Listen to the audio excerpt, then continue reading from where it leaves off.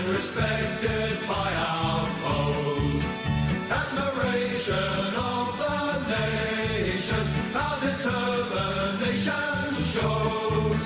We're the pride of South Australia, we're the mighty Adelaide Crows. Welcome to the Brookie and Burjo podcast.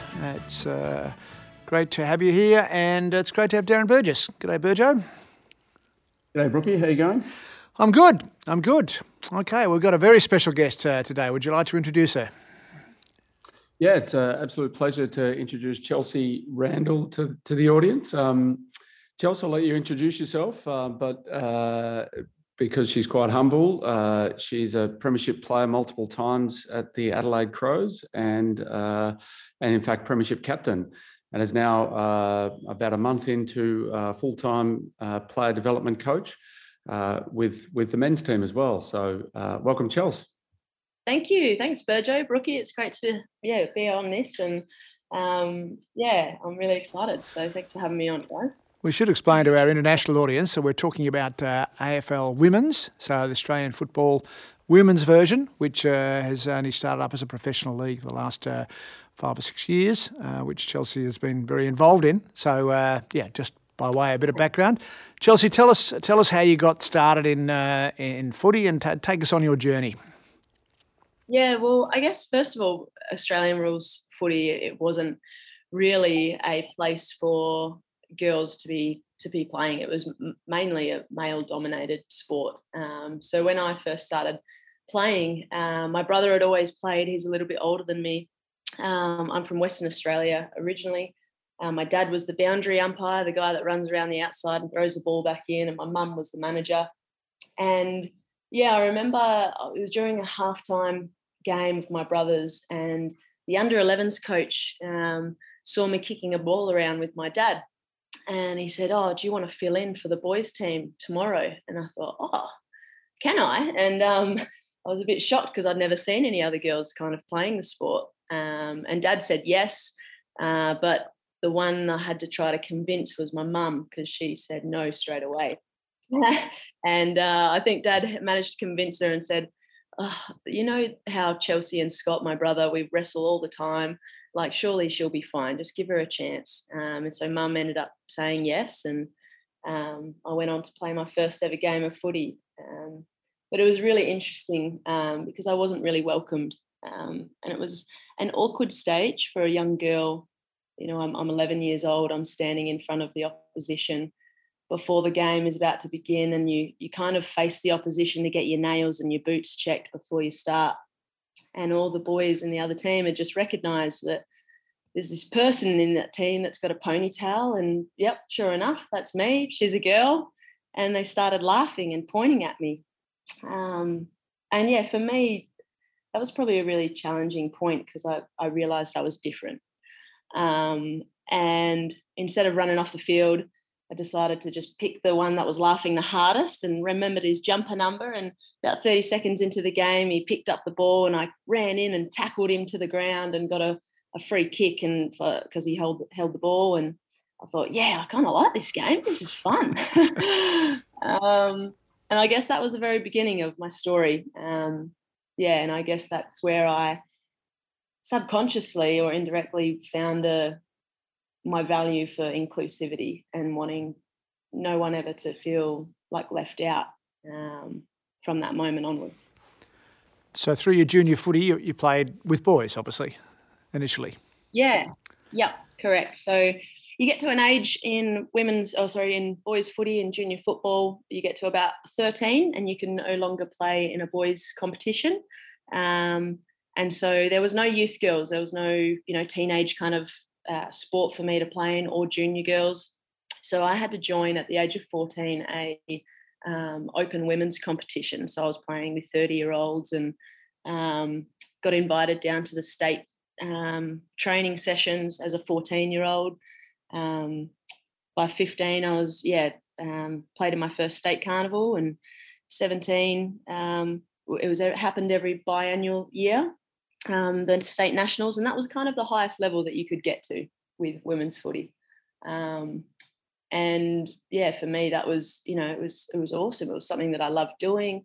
But watching it on TV, I loved following the AFL on the TV and watching it. But, I never saw any females on the TV playing the game. It was only ever males. And so you start evolving these beliefs as a young teenager about where you sit in society and what that looks like. And so it was really challenging in that kind of space, realizing that, I wouldn't have those opportunities to play for an AFL club during my teenage years. That was something that I'd aspire and would love to have done. But, who knew the future was going to turn out that way and I'd get my opportunity. But at the time, it was something that wasn't really spoken about.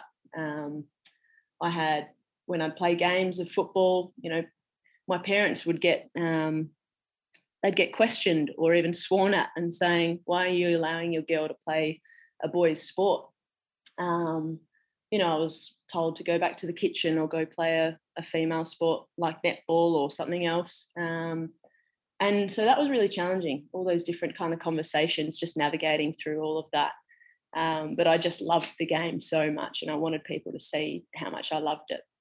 So joining women's footy was awesome because I saw that there was actually other girls that loved it like me and I wasn't alone. It turns out there was quite a lot, which was really cool. I guess that's where it stemmed. At the age of 17, I was vice captain of that state team. Age of 19, I was the captain. Soon enough, I guess the next step we had were exhibition games, which was between two AFL clubs, two brave AFL clubs, Melbourne Demons and Western Bulldogs said, yep, we'll run, we'll get the best top 50 girls in Australia and they can play against one another on the MCG once a year and we can showcase female football. And so I got drafted at draft pick number 3 across Australia and played for the Melbourne Demons. And that was, I guess, the highest level you could kind of get to. And Gillan McLaughlin, the CEO of the AFL, in about 2015, I believe, he turned around and said, we're going to have a national women's competition by the year 2017. And I got really excited. And that was obviously the launch of the AFL women's competition, where we would be professional athletes, play for an AFL club and be paid to play as well. It was all very exciting. In the meantime, though, you'd made some interesting decisions on where you were going to live and where you were going to work. I did, yeah. I during that path, obviously, the playing footy, it did get to a stage where, well, is this the only thing that I can strive for, which was the state footy, and that was kind of it. And so I kind of went, well, I need to work and focus on my career and what am I actually going to do with my life. So when I left school, I had no idea. Maybe I was one of those kids, I don't know if you guys either can relate or not, but I was one of those kids that was quite stuck and lost and not really sure what to do. So I actually was a labourer for my dad when I finished school. I was on the shovel, I was driving the trucks and working on site with a group of 30 blokes. And I remember I had my state footy coach, Nicole Graves. She called me and she said, what are you doing with your life? And I just said, currently I'm in a hole. Literally, I was digging a hole. And she said, why don't you apply for this traineeship at Swan Districts Football Club, which was like a waffle club, a state league kind of club. And you could be a receptionist and get a traineeship there. So I did that for 2 years. And I remember watching a fellow walk past me in shorts and a polo, and I thought, what does he do? That sounds like a really cool job. And he told me he was a development officer. So he would go out to schools and he would use football as a tool to engage kids in either joining up to football or running coaching clinics or umpiring courses, everything to do with football, multicultural, Indigenous or female, everything. And I thought, I want to do that. And so he actually left and I applied and got the job and was a development officer for 3 years. And I loved that job because it was everything about footy. And then, I unfortunately, it was a bit of a turning point in my life. I'd lost my number one supporter, my grandma. My gran had passed away in 2014. So this is pre-AFLW. And I decided I didn't want to do footy without her. She was at every single game. And then I decided, what do? You jump on seek.com, see what's out there. I became a motorbike postie about 7 hours south of Perth in a place called Esperance. And so I needed some accommodation when I lived down in Esperance, and I went on to gumtree.com and I found a caravan in some bloke's backyard. So I embraced the challenge, I took a risk, and it really helped reset me. It was extraordinary. But you kept playing football, so you would drive from Esperance to Perth on a weekend to play football? During that time, it was about 3 or 4 months I was in Esperance, and there was no footy on. But I then got a job as a regional manager working up in Newman, which was a 13-hour drive from Perth. And that was where there was no women's competition. That was literally in the desert, a small mining town. And I was a regional manager. My role was to use football and netball to engage students in positive behaviours and attendance at school. I went out to some remote Indigenous communities and spent some beautiful time up there. But yes, if I did want to play a game for Swan Districts Football Club, I'd drive 13 hours, come on down, play a game, and drive all the way back for work. So that was a time where, I obviously didn't play too many games because the drive was really big. But and then after that, I spent 2 years there, and that's when AFLW got announced and changed my life. So it gets announced that there's going to be AFLW, and how do you nominate for that? How do you let people know that you're around, or did the exhibition game sort of let everybody know that you were going to be one of the top draft picks? Yeah, it was an interesting journey because I wasn't playing a lot of footy at state league level. Those exhibition games probably allowed me to be on show in front of other coaches, or for it to be live streamed. We've never had games live streamed before. So, I remember, I think out of the 8 AFLW clubs, there was about 6 that had contacted me and wanting me as their marquee player, which was like your top 2 players that they could have. So you don't actually go to draft. You're picked, I think, 2 or 3 months before the draft. And so we had an exciting opportunity to make a decision. And I remember David Noble, who was working for the Adelaide Football Club at the time, he actually flew up and came to Newman, came out to my desert town, and he met the community, and I guess, understood some of my values and in community and that inclusivity and bringing a real sense of belonging to wherever I am, whether that's in a classroom or as a team or at a club. And he quite valued some of those things and felt that I could be that person and be the marquee for the Adelaide Footy Club. And I was really drawn to probably some of the similarity values as well, or similar values at the club, and decided to move there. Thought I was only going to be there for 6 months, and turns out I've bought a house. I've been here for about 6-7 years now. So, it's been an incredible journey from that moment onwards. And so in that first year, you named captain, I think co-captain at the time. You named in the All-Australian team, most courageous player, and you win the flag with the Crows. That must have been an incredible experience. I guess from my point of view, how have and I should say that the Crows have gone on to win premierships 17, 19, 22. Am I right there? Correct. Yeah.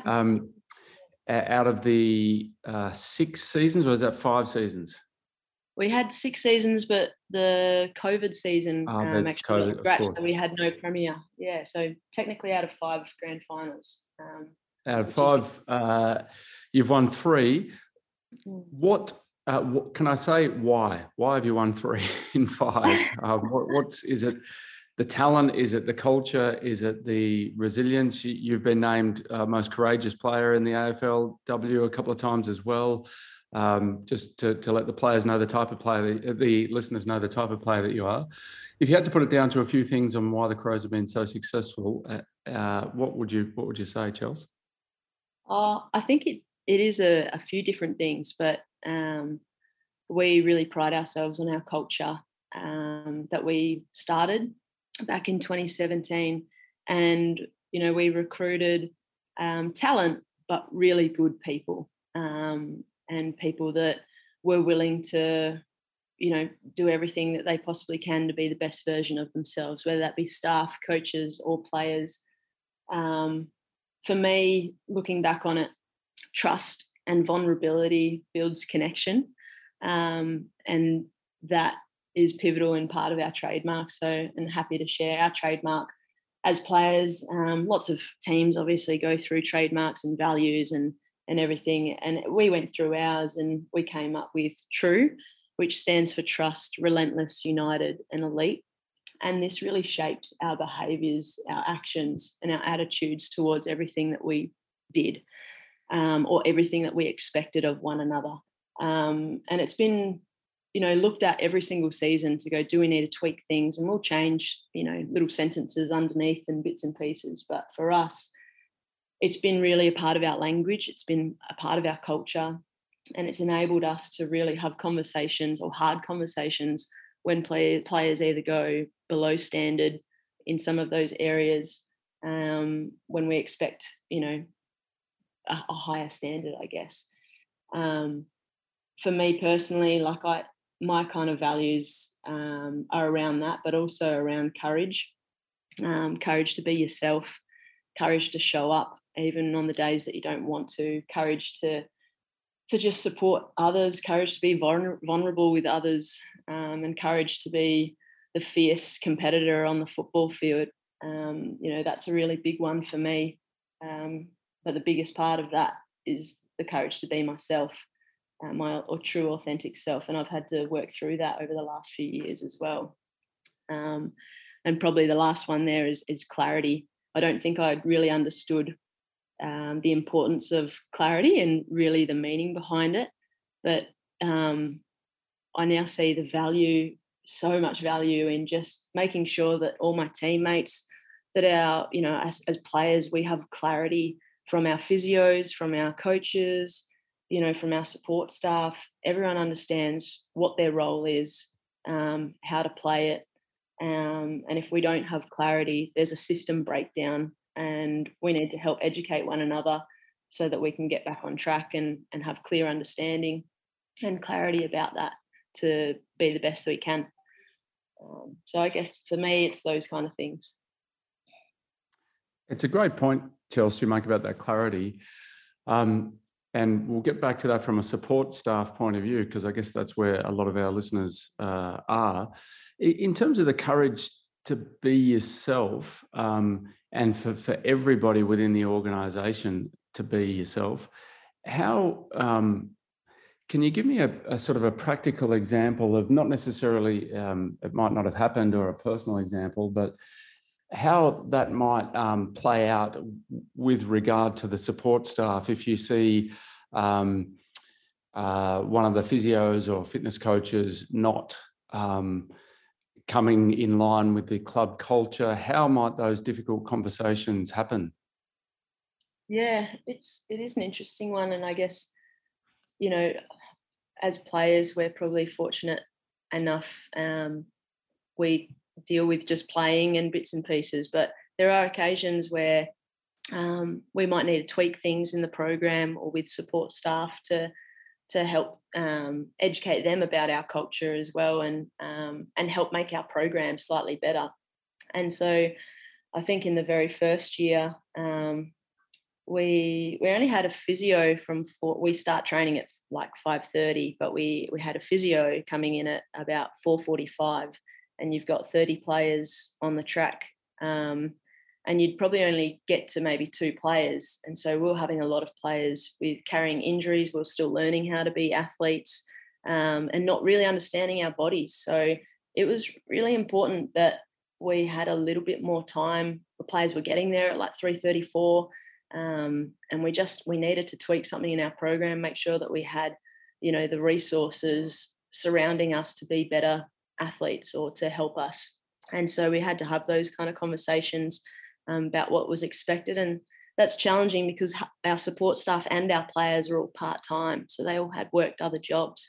But, in particular, when we talk about just courage in general, I think it's just showing the kindness and respect for one another and gaining an understanding of what that person's role is and asking the questions. That's what courage to me is. And, we only know what we know, and we're only as good as all the information that we have at that point in time. So we're all just trying our best. And the way we can get better is by supporting one another and giving that clear, communication and clarity on those roles and what we can do better, consistently reviewing it.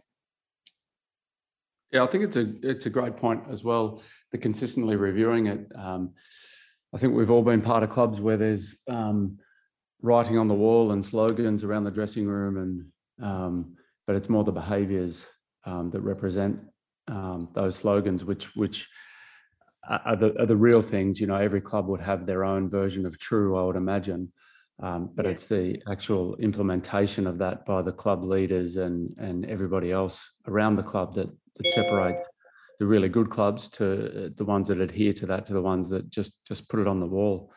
There was a really good example as well, Burjo.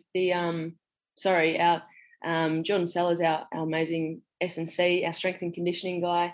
We had a lot of girls on phones during the gym, and they'd be Snapchatting or bits and pieces, and went to him just to say, I need your help.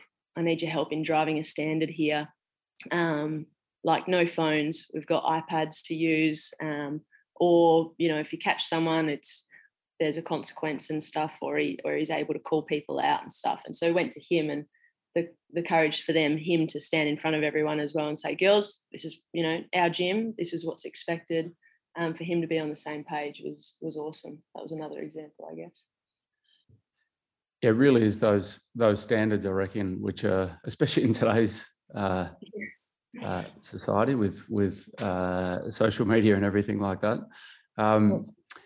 If I can take you back to last season, where you had a few ongoing issues and with some hamstring and lower back stuff, I guess from our point of view, how did the staff involved, and you mentioned Jordan, who's outstanding, how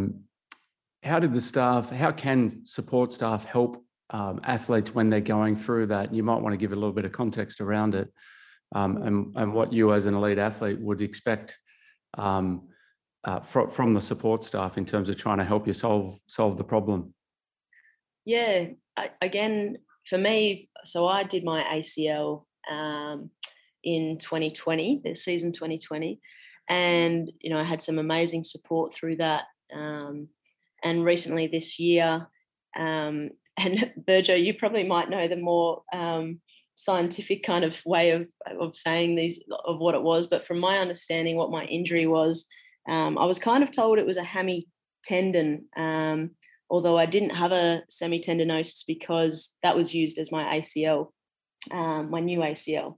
So I believe it was the scar tissue that was kind of reforming, and I strained that, and that was causing me a lot of pain. But I didn't necessarily fully understand the injury. So that was where maybe my frustration was coming from this season, because I wasn't understanding what was going on with my body.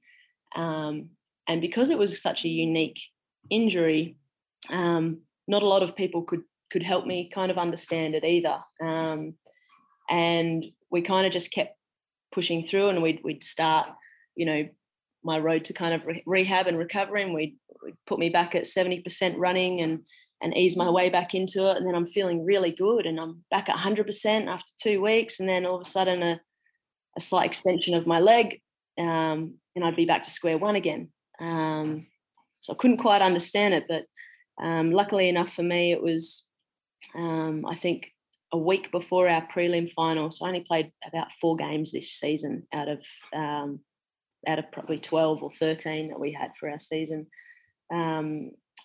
and I went up for a marking contest at training, and put a lot of power behind myself, and it actually snapped this scar tissue, or whatever it kind of was. It was scar tissue, wasn't it, Virgil? I believe it was in the end.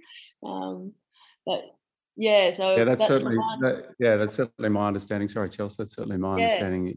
That's exactly what it was.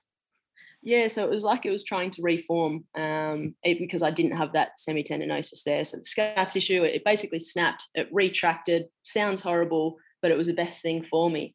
And I went into finals without any injury. And during that time, it was probably, like I said, throughout the season, was just more frustration because I didn't have clarity, again, that word, or an understanding of what was really kind of happening. And I believe it's probably similar to that injury, and maybe I'm incorrect, Berger, maybe you can correct me, but the plantar fasciitis, where there's an old tale where they got someone to jump off the table to snap it so that they could play free of pain. But was that used right? to prescribe that, actually, Chelsea, so he's probably the person to... It's a famous, sorry, guys. It's a famous Robert Harvey story, I think, that he had a partial tear and he converted it to a complete tear by jumping up and down off a chair until it snapped. So that's certainly true. Sometimes it's actually better to have a complete tear of something than to have a partial tear that keeps trying to sort of reform and so on. So you're right there. Not that I'd really recommend doing that all the time. No, but, and that was a unique injury with scar tissue for me. We're not talking muscles or anything like that whatsoever. Avoid that. But it was a unique injury. But I'm just grateful that it happened and I was able to play pain-free. But it was definitely just a unique time. But the way the support staff supported me was just trying to work through all the different things with me and try and get an understanding. So we're on the journey together, even though it was frustrating for me and for probably everyone. What about the mental side of rehab and recovery? Obviously, there's the physios are doing doing the work and prescribing the program and so on. But what about the mental side? Obviously, you had 12 months of it with your ACL, and then you had your ups and downs last year. I mean, what did you do? Did you do anything specific? Did you work with psychologists or the physios themselves, and the fitness staff are psychologists really themselves. So what helped you in that to get you through that period? Really good question. I think going through that ACL journey, as you know, and as you've stated, it is a 12-month rehabilitation or rehab process. For me, the first couple of weeks or first month was quite challenging, again, because I didn't have clarity on what the goals that I was trying to achieve, what my next steps were. I was going in blindly, and I guess felt like I was a bit in limbo. And what am I trying to achieve? I love having goals set, and I love having a purpose or an understanding of the why am I doing a certain thing. And so I went to a physio that he really helped me out, and he became our AFLW physio in 2020, and he was outstanding. He gave a lot of time with me, mainly just to help me understand the why, and the next steps, and that we had to build our muscle mass on this, and this exercise was going to help me do that. And that was really helpful because every time, it's hard rocking up to training. Sometimes you're doing 3 hours on your own and you're isolated, and even though your teammates try their best to make sure that you're still connected, there's an element and there's moments where you definitely feel that you're on your own and you're having to do it on your own. So for them to just be at training with you and alongside you and supporting you and is so valued. So that was probably the biggest thing, is my understanding and giving me clarity, but also that support. I mean, I was seeing a psychologist as well at the time, just to mentally going through all the things that I was able to do before starting, right at right at the bottom. I'm relearning how to walk, learning how to jump on the spot, all these little things that you take for granted. And you've just got to retrain your brain and your mindset as well around all of it. But it was an incredible journey for me to learn more about myself. And it was, to be honest, I'm actually forever grateful that that happened to me, so that I was able to have those learnings. I'm able to have empathy and for others, and an understanding of what others might be going through with long-term injuries, which, in turn can help me in my leadership with my teammates as well. And you guys won the league last year, and since then there's been a bunch of new teams that have come in, and some of the Crows players have been picked off by other teams, and there's now the crosstown rivalry with Port Adelaide, they've just come into the league. What would be the biggest challenge, before we get onto your sort of coaching journey? What's the biggest challenge that the Crows face this year, and how are you overcoming it? Yeah, the biggest challenge, I think, will be to keep each individual on track, focused, and motivated, because it's a really unique for the AFLW competition. We've actually had a season. We normally play our season from February through to April. We played that this year, and we've actually moved our entire start dates to August to November. So we're actually getting 2 seasons in the 1 year, which means we've only really had a month off, and normally we'd have quite a few. So for part-time workers who sacrifice a lot during the season, with their families, with their work, with their uni, they've now having to sacrifice another season and another couple of months. Again, we've got police officers, we've got school teachers. Every player has a unique story on what they're doing as well. But yeah, we did get a pay rise this year, which makes things slightly easier for players as well to juggle those things. But it's probably just keeping everyone focused and on track. And it comes down to making sure that we trust one another and continue to keep building on our connections, bring our new draftees on board and make sure they're up to standard and well supported and cared for, so that we can just go out there and be the best we can.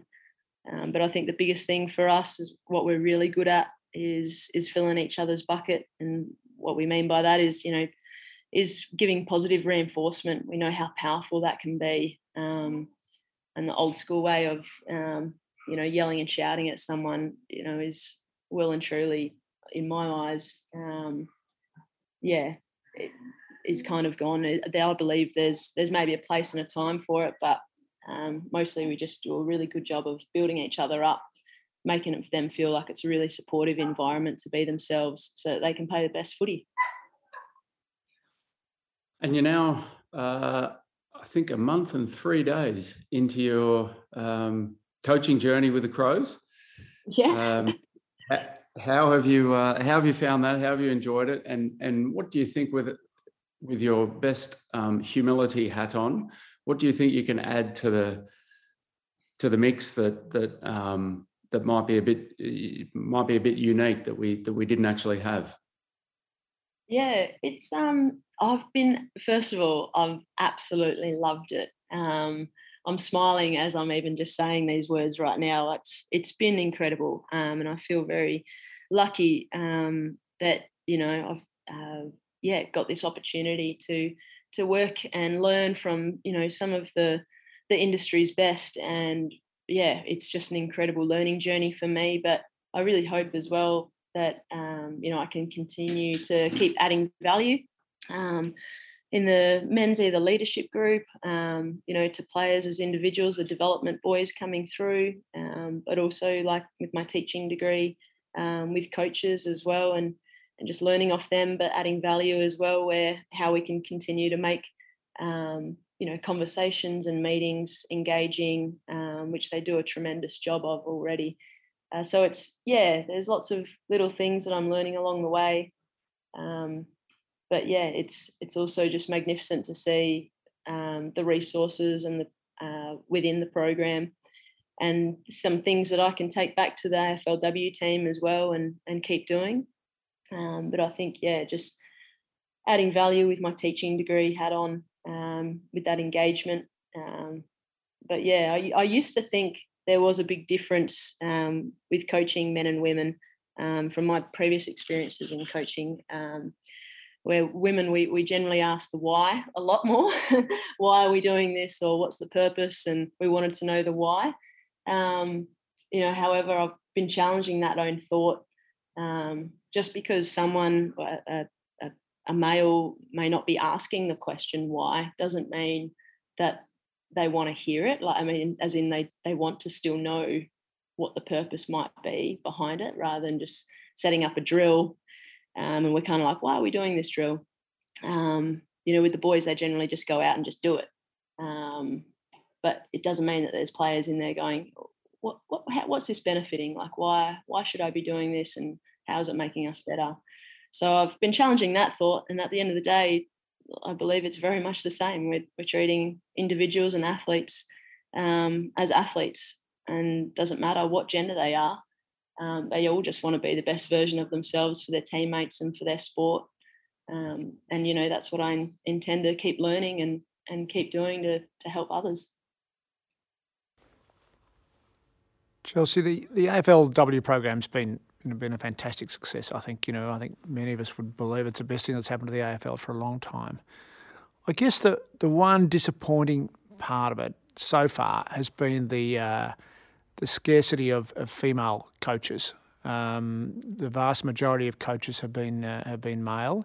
There's been a couple of exceptions, and there are now a couple more this coming season. Why do you think that is, and where do you see the future? I mean, how do people like yourself and others grow into that role as an AFLW coach? Yeah, there's it's a really interesting question, and it's something that I kind of probably ponder over as well. And my initial answer to that is, well, a lot of coaches are just playing at the moment. They're playing in AFLW, and eventually I think we'll see more and more female coaches coming through after they retire and in coaching roles. And I guess that's what I'd start with. But the baseline is we haven't had the same opportunities in the past as what our male counterparts were, I guess, privy to, and in terms of, female footy pathways. And, our first year of playing in the AFLW competition, there were girls in our AFL list that had only picked up the ball 2 or 3 years beforehand, rather than majority of the time you speak to any AFL male player, and majority of them have played since the age of 5 through Auskick, junior boys, their teenage years, and then got drafted. So for a lot of us, which is an exciting thing, we're seeing is the fastest growing sport in Australia, female footy. We've now seen over about 600,000 girls, when it was only 17,000 girls playing the game. We've now seen that many girls now picking up the footy and choosing to play, and now we're helping those people just learn more about the game. They're more educated in that space, and our male counterparts, they play such a significant role in helping us, get there. It's males and females coming together and supporting one another for those opportunities, learning from one another, so that we can just build a community that is, inclusive of everyone, and whoever might be best for the job is, whatever it might be, where it doesn't matter what gender.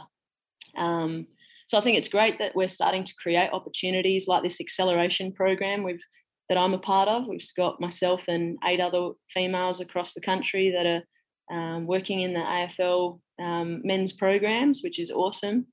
But yeah, I guess my challenge is that can you create just more than one seat at the table? Because when it first happened, I was very excited But then I think about some of my other teammates who would also, love this journey. And I was like, oh, why can't there be two of us? Why is there only the one? So I think it's just thinking about those ways of how we can continue to keep mentoring and keep supporting one another to create more opportunities for all genders, for all people to keep learning and educate so that we have the best people in the roles. Because I think diversity is key to any organisation. Bringing different perspectives is pure gold for gratitude and learning. Now, I'm assuming that you eventually want to coach an AFLW team. You don't have to answer that, but let's assume that. What do you need to do? To someone towards the end of your playing career, if you don't mind me saying. I mean, I hope you keep going a little bit longer, but getting towards the end of your playing career, looking towards coaching. What do you feel you need? To arm yourself to be a senior coach. First of all, I need to work out how to use this sports code vision stuff. There is so many ways to use this, and it's remarkable learning from all the different coaches. Everyone's got a different way of using it. So I'm just kind of working out what's best and what works for me at the moment.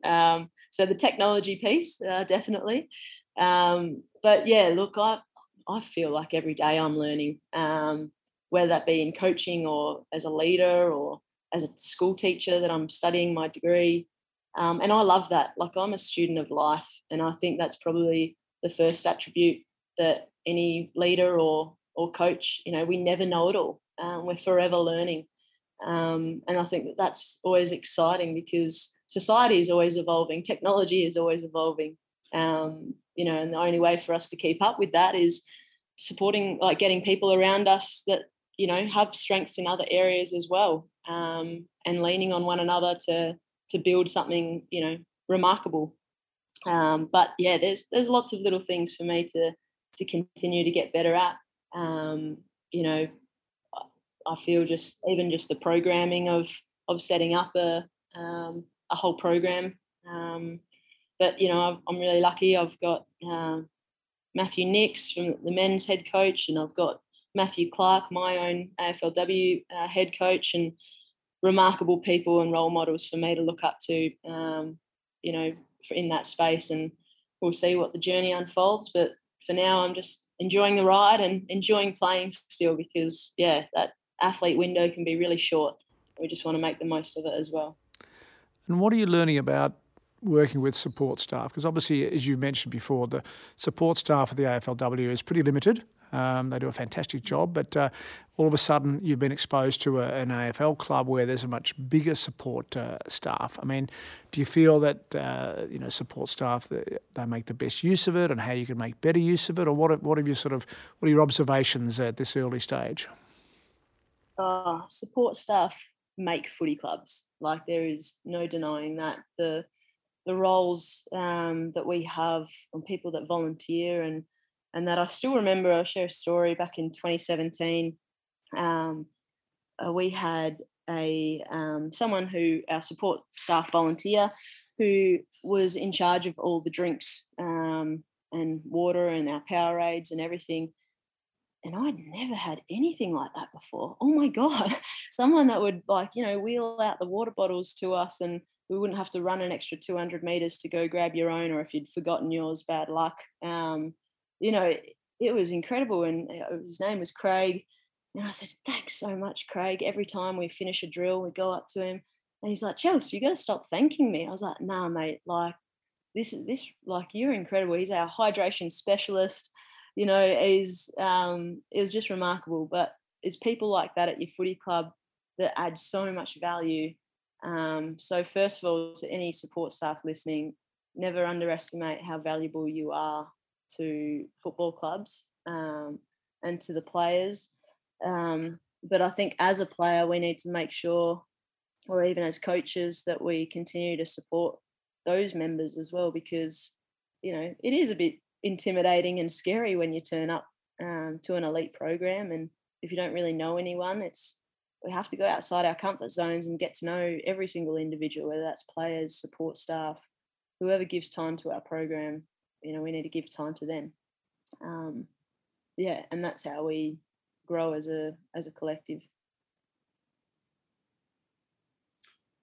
Chelsea, we really, really, really appreciate your time. We know in between, at the moment, for the listeners out there, Chelsea's towards the end of pre-season training, which everybody knows can be pretty intense, as well as full-time coaching as part of the men's program. So she's incredibly busy. So we appreciate your time. That's my dog in the background there. Sorry about that.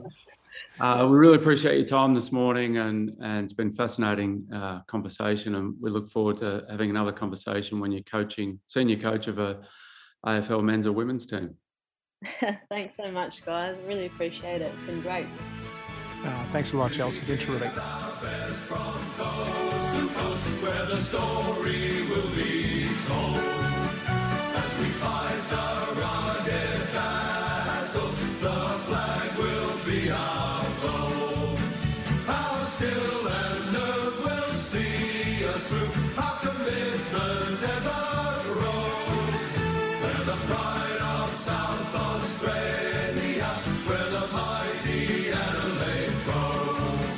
Yes, the pride of South Australia, where the mighty Adelaide